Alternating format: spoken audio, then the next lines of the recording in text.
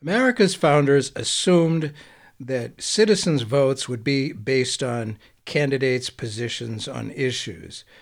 Is that what's going to happen this time, or is it just celebrity and entertainment and who people like? Yikes! I'm Bert Cohen, and with your help, we are keeping democracy alive, maybe? He's not breathing. Can you get a pulse? Barely. Call a code. Get an ambulance back from the nurse's station. Heart's still working means synapses are still firing. We just need to get a message through. Political candidates at every election consistently insist that this is the most important election in years. Well, we've heard it again and again and again, but it's no exaggeration this year, in 2022, that democracy itself, along, of course, with women's freedom to control their own bodies, is on the ballot coming up real quick. But as with every election, kitchen table, pocketbook issues tend to be what really decides how American citizens will vote. America itself was assaulted on January 6th, 2021, led by the disgraced former president. Will that matter now? Does that have any influence on this upcoming election? Many of his devoted followers may gain new power, amazingly enough. Polls are tight everywhere and tightening. How accurate are the polls? Have they ever been really accurate? I don't know. As the famous philosopher Alfred E. Neumann asked so famously, what, me worry? Well, yes, many of us are indeed worried about the survival of democracy and our very republic. With us today to provide his perspective on all this is one of the brightest political observers I know, a long-term radio friend, John Kozinski, who's a talk show host, the common sense voice on conservative talk outlets such as WBT Charlotte and WTMJ Milwaukee and WKFB Sacramento. John, thanks so much for being with us. You've been such a good friend for so many years. It's great to be back, Senator. You know, I was going through the archives and I pulled some sound of when you and I were covering the 2012 campaign, the day of the New Hampshire primary in Manchester, New Hampshire, and the more things change, the more they stay the same. Now, remember, Mitt Romney was coming out of Iowa and a victory, and, you know, the handicapping around the Sheridan in Manchester was, hey, it's going to be Romney and Obama, and tell me if this from 10 and a half years ago sounds as fresh as yesterday. He will run a campaign of diversions and distractions and distortions. That kind of campaign may have worked at another place and in a different time, but not here and not now. It's still about the economy, and we're not stupid. Yeah, and it still is about the economy, right? And we're running campaigns of diversion and distraction, and it comes down, as you said, to what is happening in our kitchens. All of the issues that affect us as Americans, if it's the issue of life and abortion, if it's how do we pay the bills, that's where democracy starts, at our kitchen tables. Absolutely, it does. And it's not by the highly paid consultants that the parties spend a lot of money on. I don't know what the heck they are doing. I mean, it was so obvious. Okay, after, the Dobbs decision, which overturned Roe versus Wade, Democrats, I think, were reasonably smart to come out with that in early September. But my goodness, it doesn't take a genius to have been able to have seen that the appeal of that, the power of that, was going to fade as we get closer to November. I mean, it's true, it matters more to women, but how they could not be ready to pivot and talk about the economy just amazes me. I mean, I am a Democrat, big surprise, but the DNC, what the heck are they doing? What are they doing?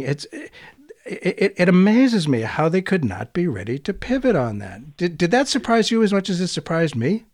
Yeah, a bit, because the DNC has been, Democrats have generally been tone deaf when it comes to just understanding what is happening on Main Street. And to underscore the point that you just made, EWTN, the Catholic Television Network, and Real Clear Politics did a survey last week.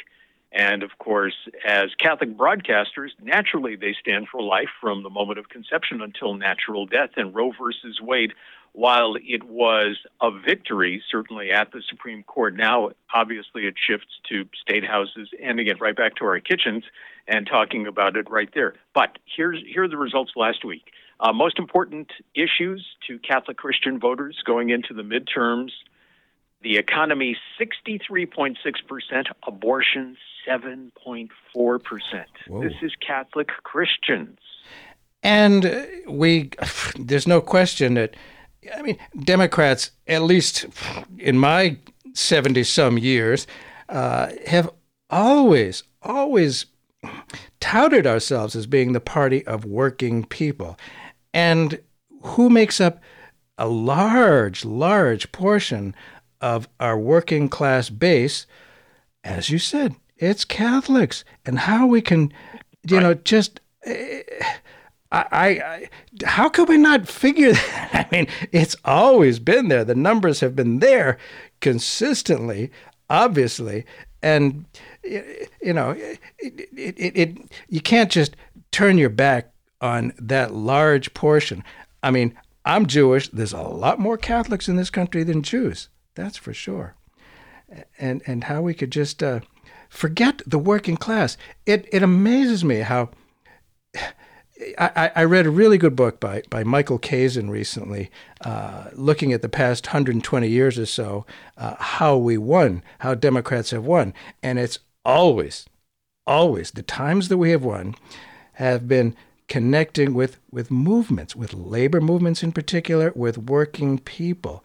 And it just, the things that motivate working people, don't you think that ought to be what we're talking about? Republicans have been at least going for that and seeing that as, open to them and entirely flexible, that the working people, it used to be that the Democrats were the reliable advocates for working people. But I've been in areas, specifically in mid-Pennsylvania, where I could sense, it was Trump country. Why was it Trump country? I tried to figure it out. Not because they're a basket of deplorables, as some idiot said so long ago. I mean, just incredible. No, because they work hard, they play by the rules, and they don't get ahead. And the Democrats have been pictured as the party of elitists, which used to be the Republicans. The effectiveness of that is just, for my sake, being, rather biased, it's very depressing that we let that go. I mean, the economy, somehow it's hurting people. You talk about kitchen table issues. The economy is hurting people. Prices are going up a lot. Obviously, the price of gasoline is high. But why? And I think, tell me what you think, John, but my sense is that people have largely blamed the Democrats, Joe Biden, for inflation. The reality is that, inflation has gone up tremendously. Profits have gone up even more. Corporate profits have gone up even more. But you know as well as I that the DNC, they don't want to touch the big corporate contributors. And so that's the only reason I can think of why they haven't touched the economy, is because they want the money from the people who are profiting so much. But the reality is they could legitimately blame the big corporate entities for the bad economy. Your thoughts on that, John? You're right, and I just want to do another before-after in just going through the vault of audio that I have. Oh, I'm so glad you do. That's great. This goes back to the 2012 campaign in Manchester, the day of the New Hampshire primary, and here's one from the back of the rack. Remember former Governor Buddy Roemer of Louisiana was among those who had thrown his hat into the ring. Now, that's from 10 and a half years ago. I'm going to play you something from the Fox News Channel last night. But speaking to your point, here's Governor Buddy Roemer speaking to you and me 10 and a half years ago. I think we're a nation in decline. I love America. I've been out of politics 20 years. But I decided to step into it because I didn't hear another man or woman running for president making the issue special interest money. That is the issue. Here's what I believe we need to do. I think we need fair trade, not unfair trade with China. I'd start with a trade imbalance. We need immigration, complete reform. We need tax reform. It's written by the lobbyists, not by the people. We need budget reform. We need banking reform. We need health care reform. We need energy reform. How are we going to get those things? We're not. No president's going to do it. Obama was the greatest potential president talking about change. What did he do? Nothing, because he doesn't run Washington. Special interests do. Okay. I'm telling you, your government is bought. There you go. There you go. And wow. that's 10 and a half years ago. Now, wow. Where you need to go, and as someone who spends a lot of time in the conservative talk radio realm, I find myself there.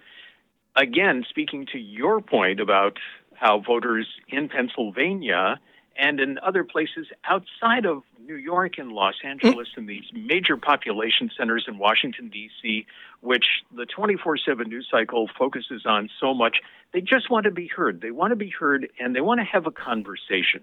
They don't want to be called names. They just want to have a conversation. And in having that conversation and in asking them, and it's sometimes politely, again, with clarity and charity, pushing back a little bit on their points, they go, oh, okay, but you have to go where they are and have a conversation. Last night, Fox News Channel did a town hall. Congressman Tim Ryan from Ohio's 13th District, the Democrat running against J.D. Vance, okay? Mm-hmm. Here's the conversation. Listen to this and listen to how Tim Ryan, a Democrat, wins over the Fox News crowd. Tax that President Biden mentioned, a tax on oil companies' profits. Are you for that? I haven't looked at exactly what he wants to do. I think the fact that oil companies are making huge profits and having stock buybacks right now, while average person here is paying nearly $4 a gallon, I think that's wrong. And I think we need to crack down. We need to crack down on it. We're going to move on. From prison, and a lot of people fall into that nonviolent category, including drug traffickers, including drug possession, including people who distribute child pornography. So all those people should be let out? Well, what I'm talking about here is marijuana crimes. I think we need to legalize marijuana. I think... Well, you said all nonviolent criminals out, for sure. I'm sorry? You said all nonviolent criminals out. I think the focus is marijuana crimes, in my mind, right? We spend, this may be the stupidest expenditure of federal money in public taxpayer money in the history of our country. You get caught with marijuana, then you end up in prison. And that is insane for us. We should tax the marijuana, yes, and we should put it into addiction treatment. We should use it to keep fentanyl and these hardcore drugs out of our country, out of our society. We should invest in the shot class. We should invest into early childhood education. There's so many better ways to spend this money than locking somebody up for marijuana crimes, and especially when white and black people use marijuana equally, black people are 6 times more likely to go to prison. That's an unfair system. I'm sorry, it just doesn't make any sense to me. That's a Democrat going on Fox News Channel and winning over the audience by just simply having a common sense conversation with it. It's not us and them. We're all together as Americans. We're trying to move in the same direction. We all want the best for our families. Yes. So instead of pointing fingers and calling names, engage in a conversation and come up with some solutions. And I think that's generally something that's lacking with Democrats. I tend to agree. I must say, we'll have to talk about these specific races, but for those who just tuned in, Bert Cohen here. The show is Keeping Democracy Alive, and I'm very pleased to have, right before the election, my old friend, brilliant talk show host, one of the sharpest political observers I've ever known, John Kozinski. And you're right, talking to people, listening to people, respecting people.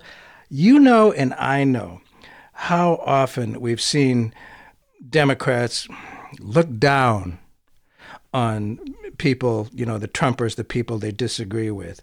The worst case, obviously, was when our unnamed 2016 nominee looked down on him, calling him the basket of deplorables. And there are people still these days, much more than I would think it makes any sense at all, Democrats, calling Trumpers bad things, stupid, whatever. They want to be listened to. They want to be respected. I mean, frankly, they don't get no respect. And what the heck are they going to do? They're going to go with the people who don't respect them, the people who look down their noses at them for not going with the right issues. It's appalling to me.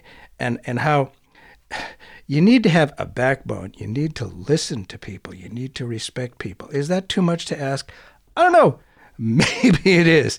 Well, we got to talk about, there's a lot to talk about as these elections are coming up so soon.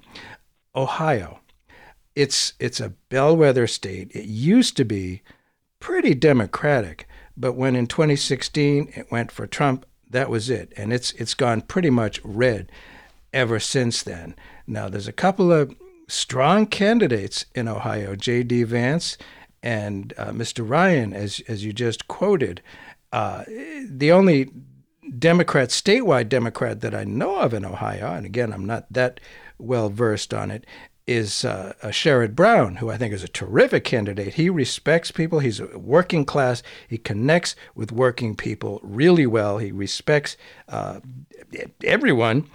What do you see in Ohio? I see the polls are pretty darn close, but I don't know how accurate the polls are. So there's a couple of questions there. The accuracy of polls, considering all the changes in our communication methods, landlines, what? Who uses landlines? So what about Ohio? Talk about that, if you would, please, John.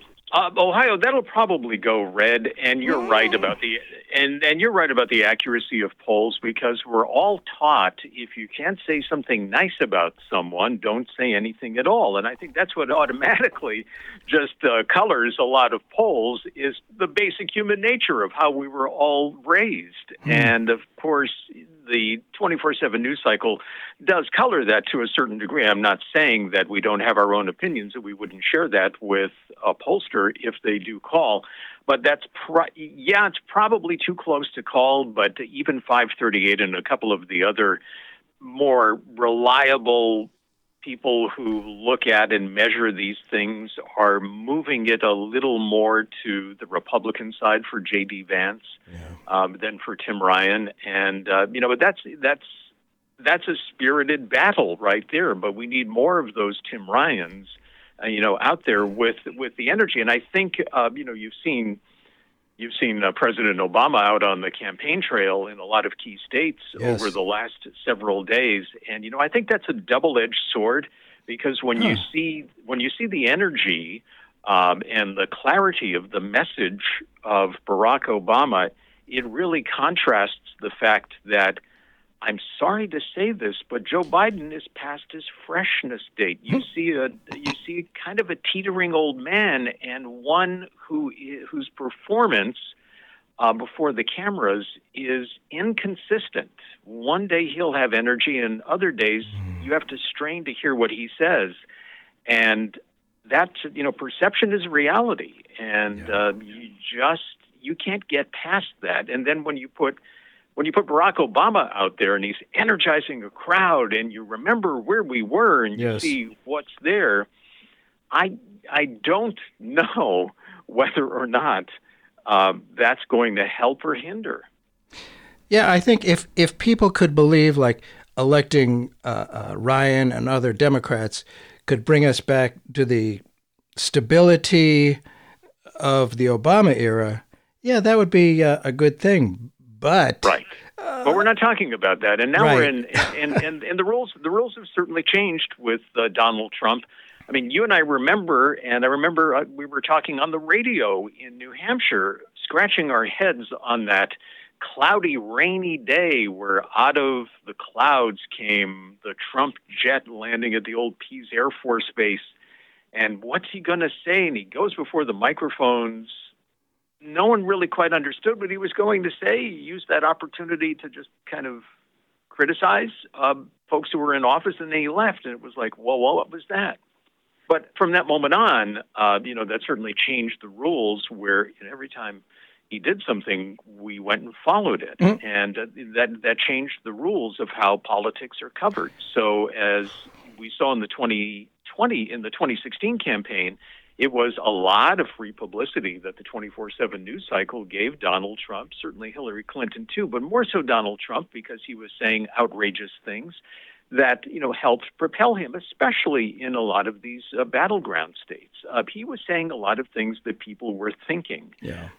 He was not terribly liked, nor was Hillary terribly liked when you looked at the polls, but his advantage was as a showman. He was on television. People knew that. Yeah. And so they gave him the edge there. And so that, I think, forever changed politics, where that showman-like quality of any candidate, doesn't make any difference if you're a Republican, a Democrat, or an independent, is really going to factor into whether or not somebody likes you. And at the end of the day, it still is about likability. There's a gubernatorial race here in Connecticut with two millionaires, Ned Lamont, the Democrat, the incumbent, who is funding his campaign 100%, and Mr. Stefanowski, who is also another millionaire, who is funding his campaign 100%. Who, again, in this campaign, and I'm surprised that nobody tells these folks these things. Nobody knows what he stands for, except I don't like Ned Lamont. They had a debate last night, and nobody knows what he stands for. And his message is, elect me, and then I'll tell you. And part of the problem is the press, because when he ran against Ned Lamont in the last election, his platform, which kind of trickled out, was the same one that Sam Brownback had in Kansas. And, of course, Sam Brownback bankrupted Kansas and was run out of Kansas on a rail. He bankrupted that. He bankrupted the teachers' pension fund. He bankrupted everything. And that was Bob Stefanowski's platform in the last gubernatorial race in 2018, and here it is again. But at the end of the day, he's not likable. So they have rushed to the air pieces with campaign spots with his daughters and his wife that make him likable and smile. And the man does have $1 million smile, and I bet there's something in there. But, I think a lot of these candidates are also insulated by people who are their handlers, who are equally insulated and are not in touch with the folks. And when you look at Mr. Fetterman in Pennsylvania, yes, there's a guy in a hoodie he's me.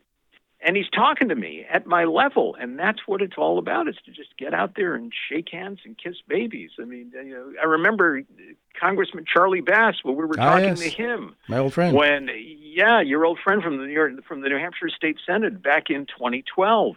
And he was saying, Mitt Romney has been in the 2nd Congressional District in New Hampshire more than when I was out with George Bush. We went there once in that campaign, and Mitt Romney's been there 4 times, and this was the day of the New Hampshire primary, and we were talking about, again, just, going out and engaging people one-on-one. The bottom line is, even in this electronic age, it's retail politics. Ron Johnson has figured that out in Wisconsin. And, he's the guy, and I blame the Democrats again because this could have been a big issue. He's the guy who has called, check this out, you can fact check this, he called Social Security a Ponzi scheme, and he's the one who wants to end, and he's got some support among his Republican colleagues, wants to end Social Security and Medicare and perhaps turn that into a voucher system. Oh, my God. So what does Ron Johnson do since the beginning of the year? Since the beginning of the year, here we are at the beginning of November, a week till midterms. Right. Since the beginning of the year, Ron Johnson has done 325 radio interviews. Where does he go? On conservative media. So he's speaking exactly to the people who will go out and pull the lever. 186 of those have been in Wisconsin. Now, as a host, if Ron Johnson's people call and say, hey, he wants to be on your show in Wausau tomorrow, wow, that's platinum, of course. So you're going to give him the platform and let him basically say whatever he wants to say because he has come to make you look good, and he's speaking certainly to people who are on that same wavelength. So that's a little bit of how it works behind the curtain and how politicians can manipulate those who host shows and how it becomes this symbiotic relationship. For example, now, in these interviews, one of the things that he has continued, he's never talked about Social Security, obviously, because nobody wants to challenge them on that. But he has said repeatedly that the FBI tried to rig the election for Hillary Clinton. He said that the FBI has corrupted the 2020 election and that the FBI is corrupting the 2020 midterm. So those conspiracy theories are out there and just promulgated and repeated again and again in the echo chamber. So you can see how these folks get a foothold. Absolutely. And so many things you brought up. The press, the complicit press, and it's the media now that what are they about? They want to please their advertisers. They're about making money. What a surprise. They're about making money. Donald Trump grabbed the attention back in 2016. The advertisers knew that when Donald Trump was on, there were a lot of eyes on the screen when they had their ads up. That's what counts to them. I don't think it matters what the press is. It's, as you say, showmanship. And you reminded me of something about likability. When I was running for re-election, I don't remember which year, I was at a factory gate and, just greeting people as they came out. And a woman stopped for a few seconds and said, yeah, I like your smile. I'll vote for you. It's like, I'll take your vote, but my goodness, shouldn't it be something other than that? And right now here in New Hampshire, for governor, we have young John Sununu, who is governor, and Tom Sherman, currently my state senator. Tom Sherman's a great candidate. He's talking about issues really well, very articulate. And, Sherman's going to get beat. It's not going to be pretty. Sununu's like 20 points ahead. Why? People don't know where he stands on the issues. He's not good on the issues, but he's likable.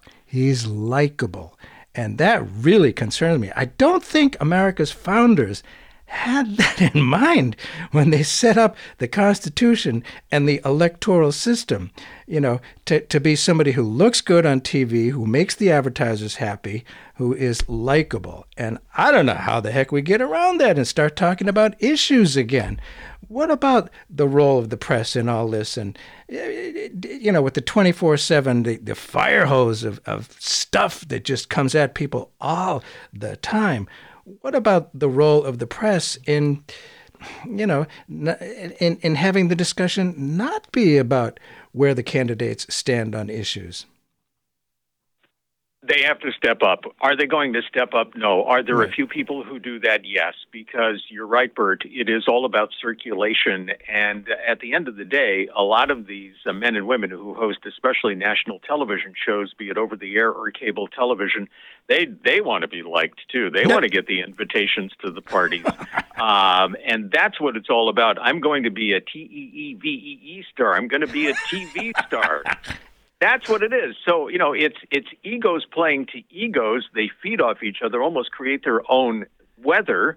And the result is democracy isn't moved forward. Right. Once in a while, you get somebody like a Margaret Brennan who hosts the Sunday morning show Face the Nation on CBS, where she does her homework, and she asks questions. I don't know if you saw this last Sunday morning. Congressman Tom Emmer, a Republican from Minnesota, who's the chair of the Republican National Committee, this is just hours after Paul Pelosi is attacked with a hammer in his home in San Francisco. He tweets out something that really kind of celebrates violence. And here, again, being a reporter, she presses the congressman on this. This was the exchange on Face the Nation last Sunday morning. I want to ask you about this when it comes to political violence. On your Twitter feed, you posted this video we're going to show just a few days ago where you're firing a gun and it says, enjoyed exercising my Second Amendment rights, #fire Pelosi. Why is there a gun in a political ad at all? It wasn't an ad. I was tweeting out something that I just #fire done. Pelosi with a weapon. Well, now wouldn't a pink slip be more fitting if it's about firing her? It's interesting, Margaret. That we're talking about this morning. When a couple of years back, when a Bernie Sanders supporter shot Steve Scalise, which was horrendous, when a Bernie Sanders supporter shot Steve Scalise, I never heard you or anyone else in the media trying to blame Democrats for what happened. We need to stay focused on what we're all doing. Coverage of what happened to Steve Scalise. There was extensive Nobody tried to equate Democrats' rhetoric. I'm not talking about your rhetoric. I'm talking about what you posted. You're shooting a gun. Our viewers just saw it. Yeah, right. #fire Pelosi. Exercising our Second Amendment rights. That's not a debate about the Second Amendment. Yeah. That's not a debate about the Second Amendment. #fire Pelosi. Yes, it is. Do you not understand that is suggestive to people who are in a bad state and in this current environment, how risky it is? Wow. As you're talking about the importance of lowering the rhetoric. I disagree with you. Why do you leave that up? Again, I never saw anyone after Steve Scalise was shot by a Bernie Sanders supporter trying to equate Democrat rhetoric with those actions. Please don't do that. Okay. Looking at your candidates, Republican candidates have spent more than $116 million on ads that mention Speaker Pelosi by name in this cycle. If this is about the issues, why don't you make it about the issues? Why not depersonalize it? It is absolutely about the issues. It's about the fact that we have double-digit inflation, exploding cost of living. We've got a crime wave across this country that is in the this direct moment, result. We are 8 days out. Don't you think this needs to change? Why not pull some of these ads? Why not just delete your tweets? I'm sure people like to talk about anything but what the Democrats have done to this country. But I would suggest more pink slips, fewer weapons in our ads in this environment. Sir, thank you for joining us. And that was last Sunday morning on Face the Nation. That's what you have to do as a reporter, and you have to push back. And you don't hear that. You do not hear that in the 24/7 news cycle to any great degree. No, because they want to be TV stars. You're right. That was very, very impressive. There are a few really good, outstanding reporters. And I must say, now that you mention it, a lot of them seem to be women with real, as my people say, chutzpah, where so many don't do that. And the guns, why, here the Republicans are talking about crime, hint, inner city crime, wink and nod, it's kind of racist. It really is talking about crime. But who is flooding the streets with guns? Who's getting all the money from the NRA? Where are these AR-15 style weapons coming from? I don't hear Democrats talking about that. It's so obvious, and we're losing so many people. It's just this thing about guns. Worshiping guns. And I had a professor many years ago who defined politics as the economy of violence. I never considered how right he really was. I mean, police have the legitimacy of violence, but to enable guns and shooting people as a legitimate form of political discourse, it's just shocking. For those who may have just tuned in, Bert Cohen here. The show is Keeping Democracy Alive, and boy, it is hanging by a thread. I don't know how much people care about that, but we'll talk about that. Our guest today is an old friend, John Kaczynski, talk show host, common sense voice on conservative radio outlets who really understands politics and has a good collection of sound, I must say. And the press, what about this voter intimidation? It's probably going to come up on Election Day, and the attack on Pelosi. Will there be any electoral effects from that at all? I really have no idea. What are your thoughts on that, John? That's a good question. I don't know if it's going to have that kind of effect on the vote. Even though we continue to hear new details in this attack on House Speaker Pelosi's husband, Paul Pelosi, over the weekend, and the alleged assailant told police his words that he was on, quote, a suicide mission. He had a list of other prominent targets. And that's David DePape, who allegedly woke Paul Pelosi up and was standing over his bedside and prevented him from escaping, all while demanding to know where the House Speaker was. Now, to connect the dots to that, and I know the GOP played down the fact that, well, no, this is just some, lone person who was out there. This was on January 6th. Listen to this chant. Remember this? Where are you, Nancy? We're looking for you, Nancy. Oh, Nancy. Nancy. Where are you, Nancy? It was on January 6th. Absolutely amazing. This attack on Paul Pelosi strikes me as January 6th, Part 2. It's continuing, and who knows what will happen in the future. It's just appalling, but I don't know if it's going to have any effect. I mean, the whole January 6th committee was just, the Republicans would like to bury that if they win the House and the Senate, which they may. The culture war is, of course, a big deal. We've mentioned that a little bit.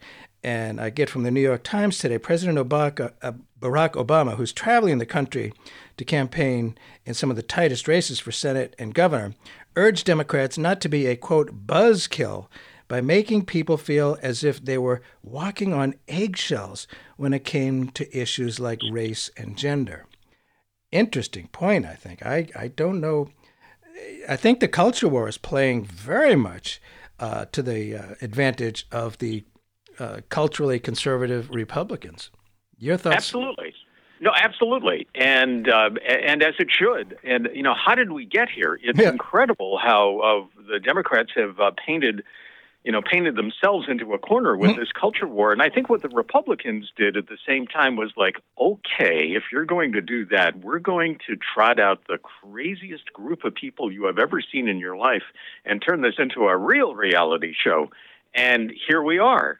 I mean, just last week, there was yet another list that came out. Bill Maher did a very funny piece on this, but it was absolutely true on Friday night where, he was talking about all of the costumes that were now politically incorrect to wear for some reason. And you had to go deep down in some of these things to find out why it would be offensive to be Elvis. What? For Halloween. It would be offensive to be, and the list goes on. Huh? And it was like, and the lower third graphic, and his writers are just magnificent with plays on words. They called it Cancelvania for Halloween because it was cancel culture for Halloween, and the kids just can't be anything anymore. And it's like, it's kids. We're just out there to have fun and get a sugar buzz. We're not out there to make a political statement. Come on already. But but that's what's happening is okay, if the Democrats are going to go way over that way as Republicans, well, we'll go way over this way. Perhaps how we can tie this in. This is a man that I had the opportunity to speak to and had it was a tremendous delight to speak to because we were talking about the television business. This is 45 years ago I first met him. Guy by the name of Roger Ailes. Maybe you heard of him. Yeah. Roger working as an associate producer an associate producer, halfway down the ladder on the Mike Douglas show. Remember that afternoon talk show, the old Mike Douglas show? Sure. Richard Nixon gets booked onto the Mike Douglas show. And Roger is a brilliant television mind. He just understood the medium. And that's what made the Mike Douglas show successful, among others who worked on that program. And he saw Richard Nixon come out, speaking to our point, Bert, of likability, and he saw this guy who, probably was carrying a briefcase when he was 4. And it's like, wait a minute. And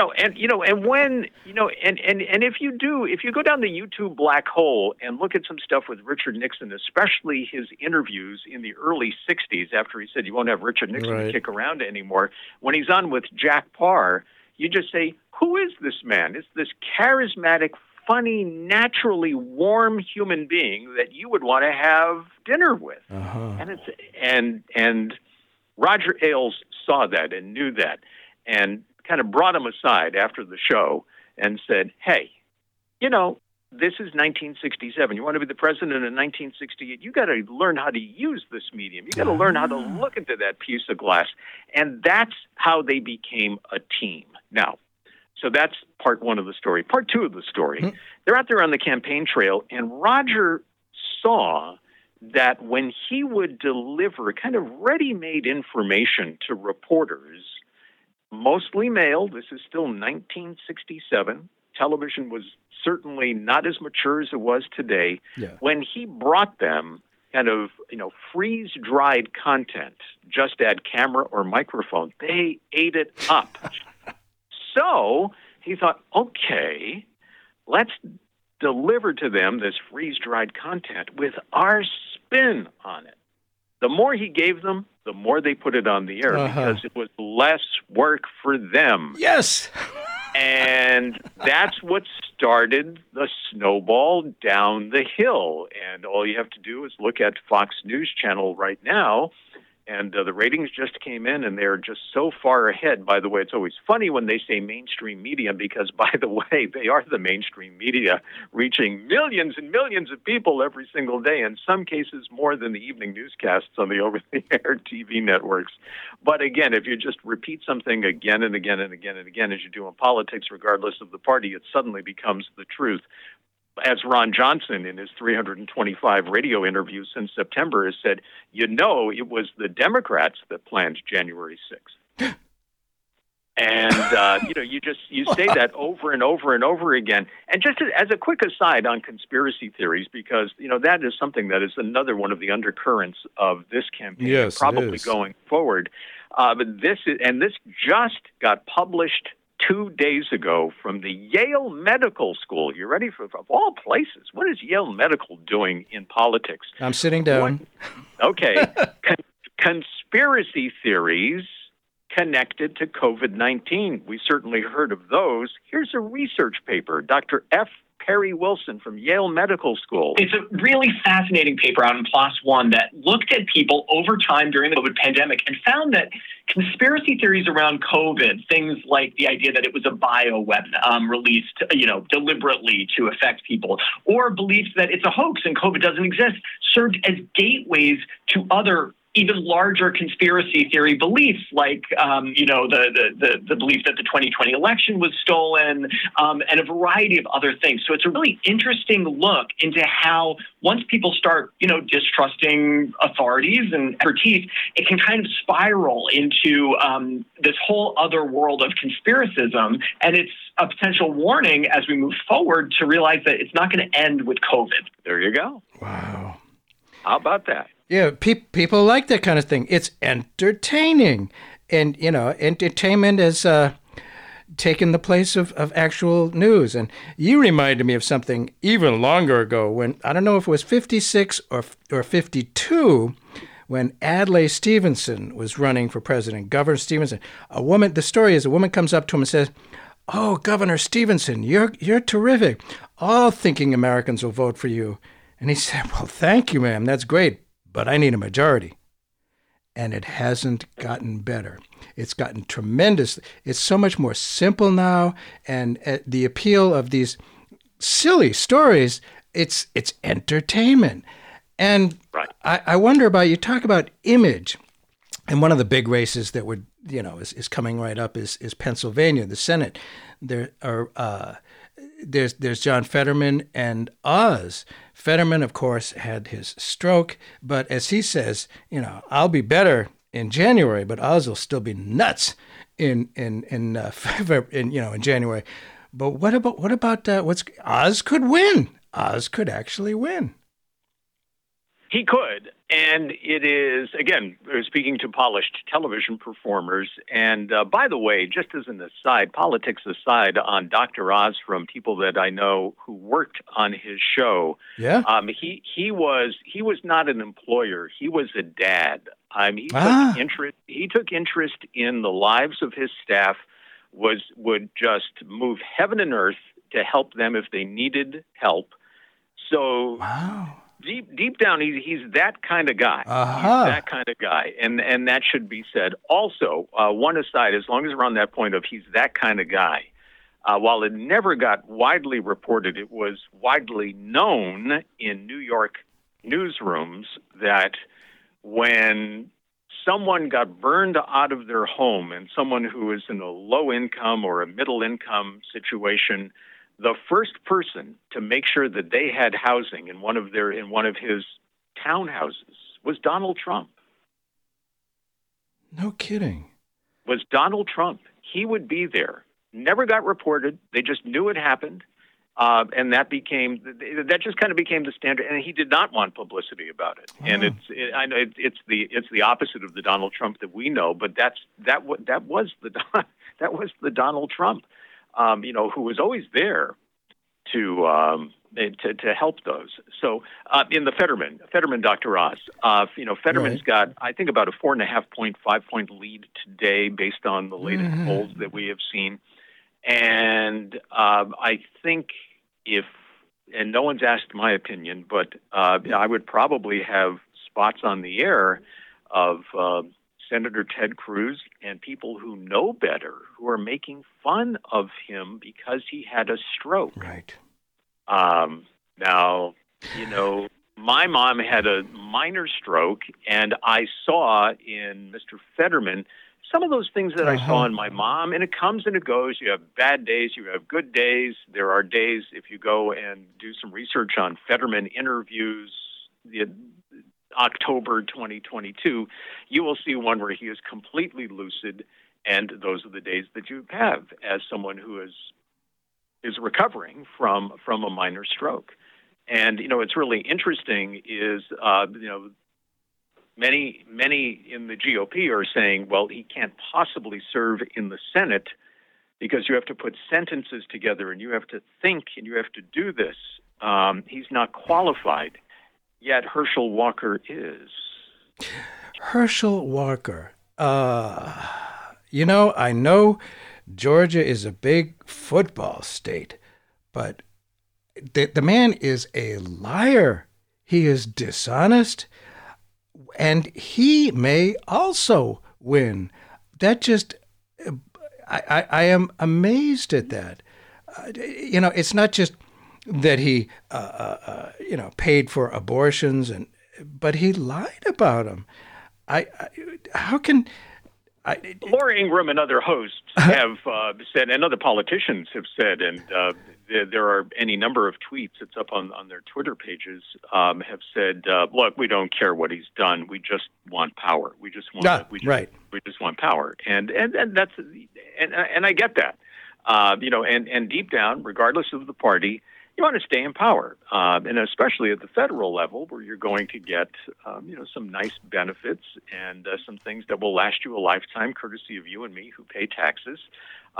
Sure, you want to do that, and those same things that appeal to you and me and our egos appeal to those who run for office as well. The questions that I would love to see in a debate is, define the common good. Yes. We bring out the Christian element of candidates very often, and we talk about that, especially in a lot of swing states. Well, explain what the common good is. Explain how you're going to help. and talk about that, and that gets us back, I think, perhaps to a little more of the issues and the nitty-gritty to see indeed who this person is, to look into their hearts and their souls as well, because that's what we're electing. And should be. And to me, I think that may go back to the tremendous influence of Ronald Reagan. Are you better off today? Are you better off today? Not the common good.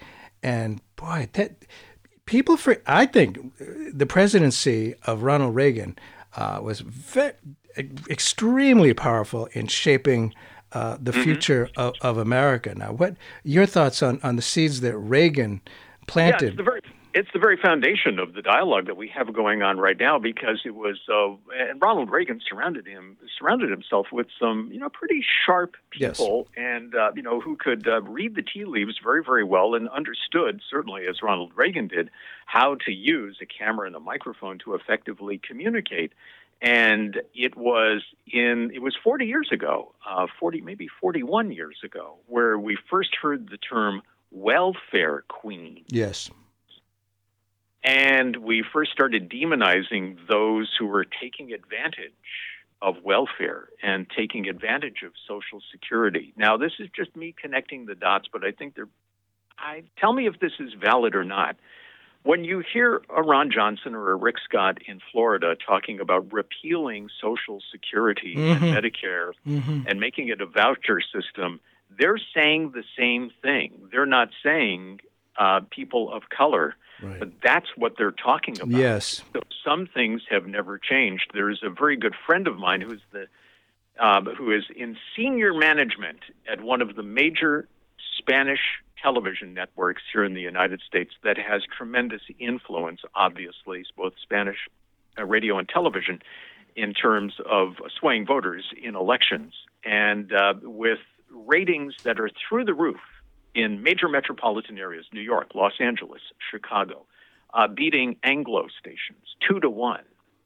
He has walked into advertising agencies to get the advertising buy to reach this mass audience, only to be told in 2022, well, we really don't want those people in our store. And they've said that. So when a candidate is quick to dismiss racism in the United States, it's very much alive. And perhaps if it was just bubbling under the surface, certainly in the last 4 years that Band-Aid's been ripped off, and now it's almost something that can be worn as a badge of honor, depending on where you are on the spectrum. I sure never would have expected that, but there it is. I mean, that whole the fear of an invasion by immigrants, boy, we've heard that a lot over the past 100 years or so about various different, those other people invading us. And it's quite real. I don't know how we get back to that, and what the Democrats, why they're just so afraid of addressing these things and talking about the common good. Maybe there's just no appeal of the common good. Maybe people would say, oh, who cares about the common good? It's about, I can't afford my gasoline for my car, and screw the common good.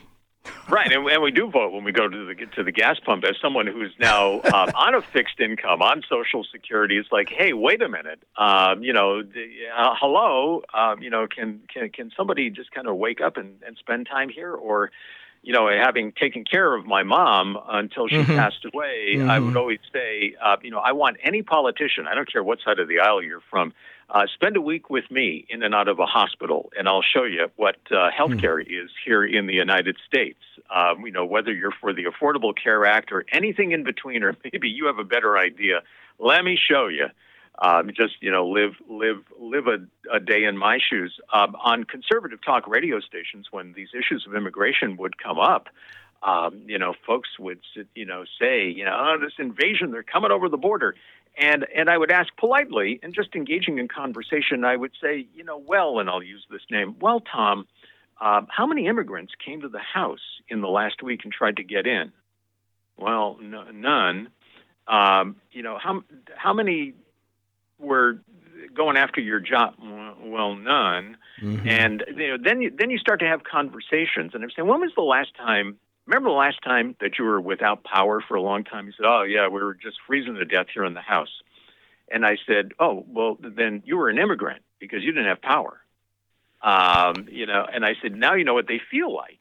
And I said, just put yourself for a moment in any unpleasant situation that you have been in, magnify it beyond your wildest imagination, because can you imagine walking with your kids? Oh, my God, really? A good friend of mine is the Bishop of El Paso, Texas, the Catholic Bishop of El Paso, Texas, Bishop Mark Seitz. And he said, you know what I'd like you to do? And I have to take him up on this. He says, I want you to come down to El Paso. He said, because I live with immigration every day. And he said, we'll go across the border and we'll walk back with people crossing the border. We'll walk back. And he said, watch what happens. What happens is that the immigration officials really don't want to deal with this. So who gets the first call? It's Catholic Charities of El Paso. And he said, so this eventually becomes something that I have to address in figuring out who they are, where they've come from. By the way, most who are coming now are from Central America. Yes. It is not from Mexico. More are going back to Mexico than are coming here into the United States. And he said, then you can actually see, and he said, we've got to try to figure out where relatives are. We have to figure out how to, start them on a legal path here to make sure everything is okay. So that's the reality, and I know from folks in Tucson that's the same thing that happens in Nogales. So that's the real state of immigration. It's not this demonization of people who are coming across, like the Grim Reaper, to come in, and take your family and your house. These are real human beings, who are fleeing oppression. We get that. Should there be more comprehensive immigration reform? Yeah, absolutely. And I know the Catholic Church has worked since the George Bush administration, the first one, in 1980, to say, hey, we need to get this. We need to not, have everybody come across, but have this path to citizenship if they're going to be here. So, a lot of that has gone on behind the scenes, but obviously it doesn't make good political theater. And I know time is running out here, but my description of the 24/7 news cycle, especially cable news, and that's a misnomer because those are opinion channels. They don't do news. Is that True. It really is on both sides. You can watch, if you watch Fox, if you watch MSNBC, if you watch CNN, it's the professional wrestling of broadcasting because a lot of that is scripted. And it's not, we use the term fake news. A lot of it's fake. A lot of it's scripted. And I know folks who have been on Fox, and they say, no, we have to stop the tape because you didn't say what you were supposed to say. Yeah. And that's how it works. And, once you understand that it's like professional wrestling and it's for profit, then you can put it in perspective. But I think going back to the story that I was telling about Roger Ailes and delivering this freeze-dried content that people would just lap up with the convenient conduit of a complicit media, we have forgotten how to be discerning and I've always said this on conservative talk radio. I said, you're smart. You are smart. Look what you have achieved in your life wherever you are and how hard you've worked today. And that's a fact. Yes. You can figure this out for yourself. What we want to do is just empower you, to give you some facts. Let's talk about it. Let's talk it through because you are in charge. And no one's told them that. No one's told them that. And I think you hit on an incredibly important point there, that the consultants for the Democratic Party just I don't know what the heck it is. I don't know how they can miss that. People want to be respected. They want to be appreciated. They want to feel like they are part of the common good. I don't know if we can get there, John. I don't know, but I'm very much worried here that the idea of the common good is kind of gone by the wayside. So it seems. You do that one person at a time, and it's a lot of just very simple things, just engaging them, eye contact, doing something very simple and laying those seeds. It is that woman at the gate that you met when you were running for re-election. It's one at a time. It's interpersonal, and that's what we crave for the most, is attention and a connection to another human being. That's how it starts. It goes right back to our first point, happens in our kitchens. And it's democracy. It's real democracy. Right. John Kozinski, always a pleasure, an extreme pleasure talking to you. Your wisdom is greatly appreciated. And thank you so much for being with us on Keeping Democracy Alive. Boy, it is a heavy lift these days, isn't it? Thank you so much. Thank you, Bert. All right.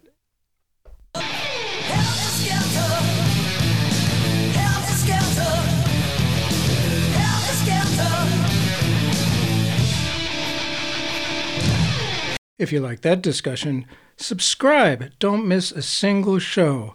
iTunes, Spotify, Stitcher, or at the website keepingdemocracyalive.com.